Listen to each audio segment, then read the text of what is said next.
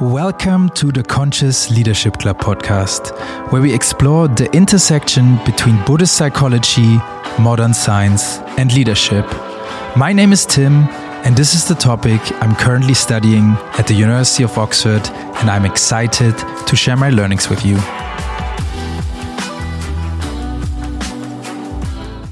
Hello and welcome back to another episode. I'm happy you're here. And today I want to clarify what I mean when I talk about Buddhist psychology and why the early teachings of the Buddha are different from Buddhism as a religion, as most of us understand it today.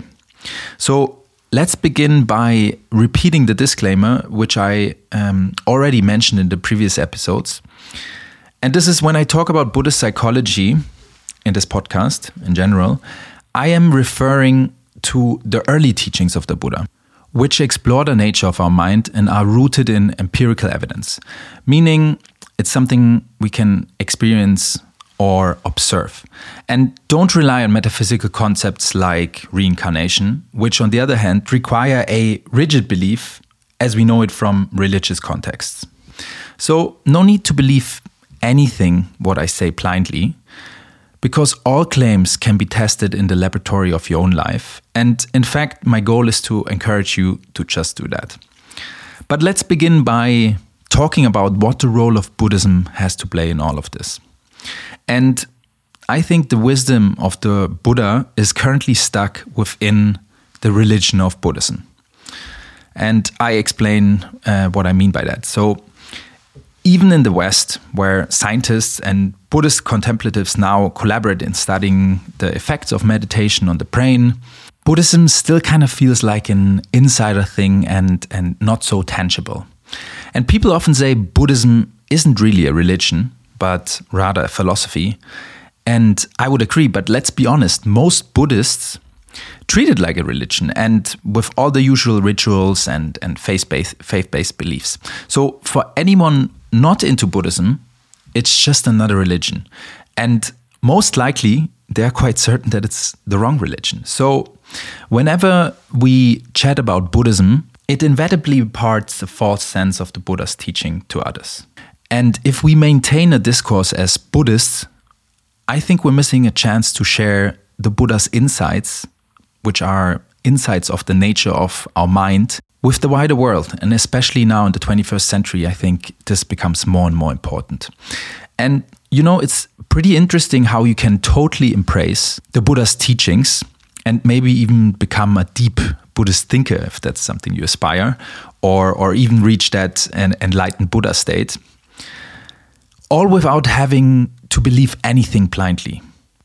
And that's not something you can say about most faith-based religions. So in many aspects, Buddhism got a lot in common with science. And it's actually like starting with a hypothesis.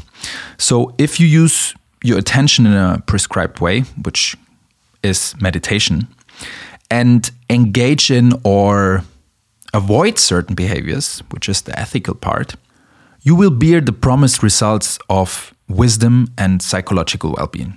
So Buddhism really embraces this experimental approach, which I think is pretty unique. So if we leave aside the religious bits of Buddhism, which can't be tested and observed in our own experience, its methodology could be a huge help in our quest to understand the nature of our mind and emotions more scientifically. And it's like Buddhism could be this amazing tool for exploring our inner world. Just like we use science to explore the world around us, we could use Buddhism to explore our inner world. We just need to avoid the religious, faith-based aspect of it, which, again, can't be tested in our own experience, like the concept of rebirth, for example.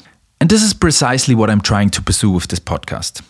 To look at this ancient wisdom, which can be referred to as the teachings of the Buddha, or an even better word I prefer to use is Buddhist psychology, and look at it through the lens of modern science, which essentially gives us a contemplative science. And I will come back to this term in a second, but first let's explore the problem around religion and why I think we should rather focus on what we can experience and observe. So the big issue with religion is how it splits the world into different groups. It separates. And these splits have caused a ton of conflicts and violence. And take for example the fights in Gaza or in Palestine, Jews versus Muslims. In Northern Ireland, the Protestant versus the Catholics, and many other places. It's been a mess with millions of lives lost. And why is religion such a big trigger for violence? I think it's because people really dig into their differences. Religion is something where they're often thinking about eternal stakes, like heaven or hell, good or bad. So if you believe super strongly in your version of religion, anyone who disagrees can seem like a real threat. And one weird thing about religion is that it often doesn't have to back up its belief with solid evidence. But these beliefs are super powerful and they're influencing what people live for and die for, and sadly, sometimes even what they kill for. And it becomes pretty obvious how this can lead to some pretty harsh us versus them situations. And I believe the big challenge we are facing is how to talk about our deepest personal concerns, what religion does, for example, like ethics, like spirituality and human suffering, but without losing our grip on reason. And I think it seems very unlikely that we will fix these deep divides in our society, in our world, by just having more interfaith chats. We've been trying to avoid stepping on toes in these discussions on religion, but it doesn't really solve the root problem. We need to move beyond just tolerating faith-based dogmas if we want to avoid religious wars in the future. And it's about getting past these towards a more engaged and enlightened discourse. And what the world really needs, I think, is a way to make people see all of humanity as one big family, morally speaking. And we've got to figure out how to chat about these deep personal concerns, about life, about dreams, about ethics, about spirituality, without getting tangled up in religious dogma or any kind of cultural biases. And this is where we need a contemplative science, which is a modern way to dive deep into what makes us mentally and emotionally tick.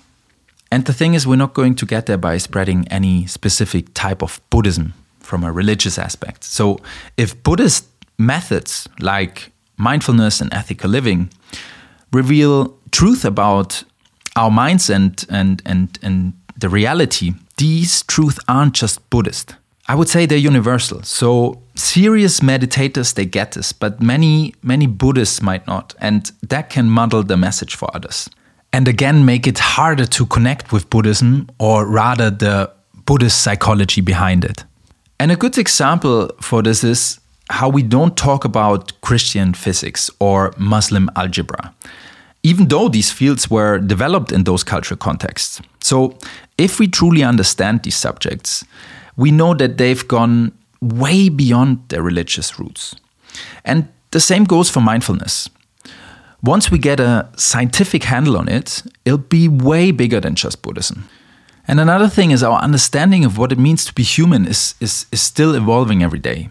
Culture, biology, technology, it's all changing. And regardless of what the future holds, we will always care about what makes us happy or miserable. So we're still figuring out all the factors that play into this. But one thing I think is pretty clear. The old religious views, like the God of Abraham, they don't really cut it anymore. So there's so much more to learn about our mind, and especially about transforming it from a source of negative emotions into a beacon of wisdom and compassion. And this is where we can learn a ton from Buddhist psychology. And this is because Buddhist psychology dives deep into the nature of our mind. It looks at how our thoughts, emotions, and behaviors are interconnected, and how mindfulness and meditation can help us develop a deeper understanding of ourselves and others, leading to greater emotional well-being and reduced suffering. And I think Buddhists are in a great position to help with this, but they, as well as all non-Buddhists, need to move beyond the traditional boundaries of Buddhism as a religion to make a real impact. So this is it, and I hope with today's episode, I was able to express that the early teachings of the Buddha, and especially the psychology behind it, are applicable to anyone, regardless of their religious belief. And understanding and exploring the nature of our mind and how it creates suffering as well as well-being is a concern to all of us. And if you don't identify as a Buddhist, there is no need to concern yourself with adopting any untestable beliefs.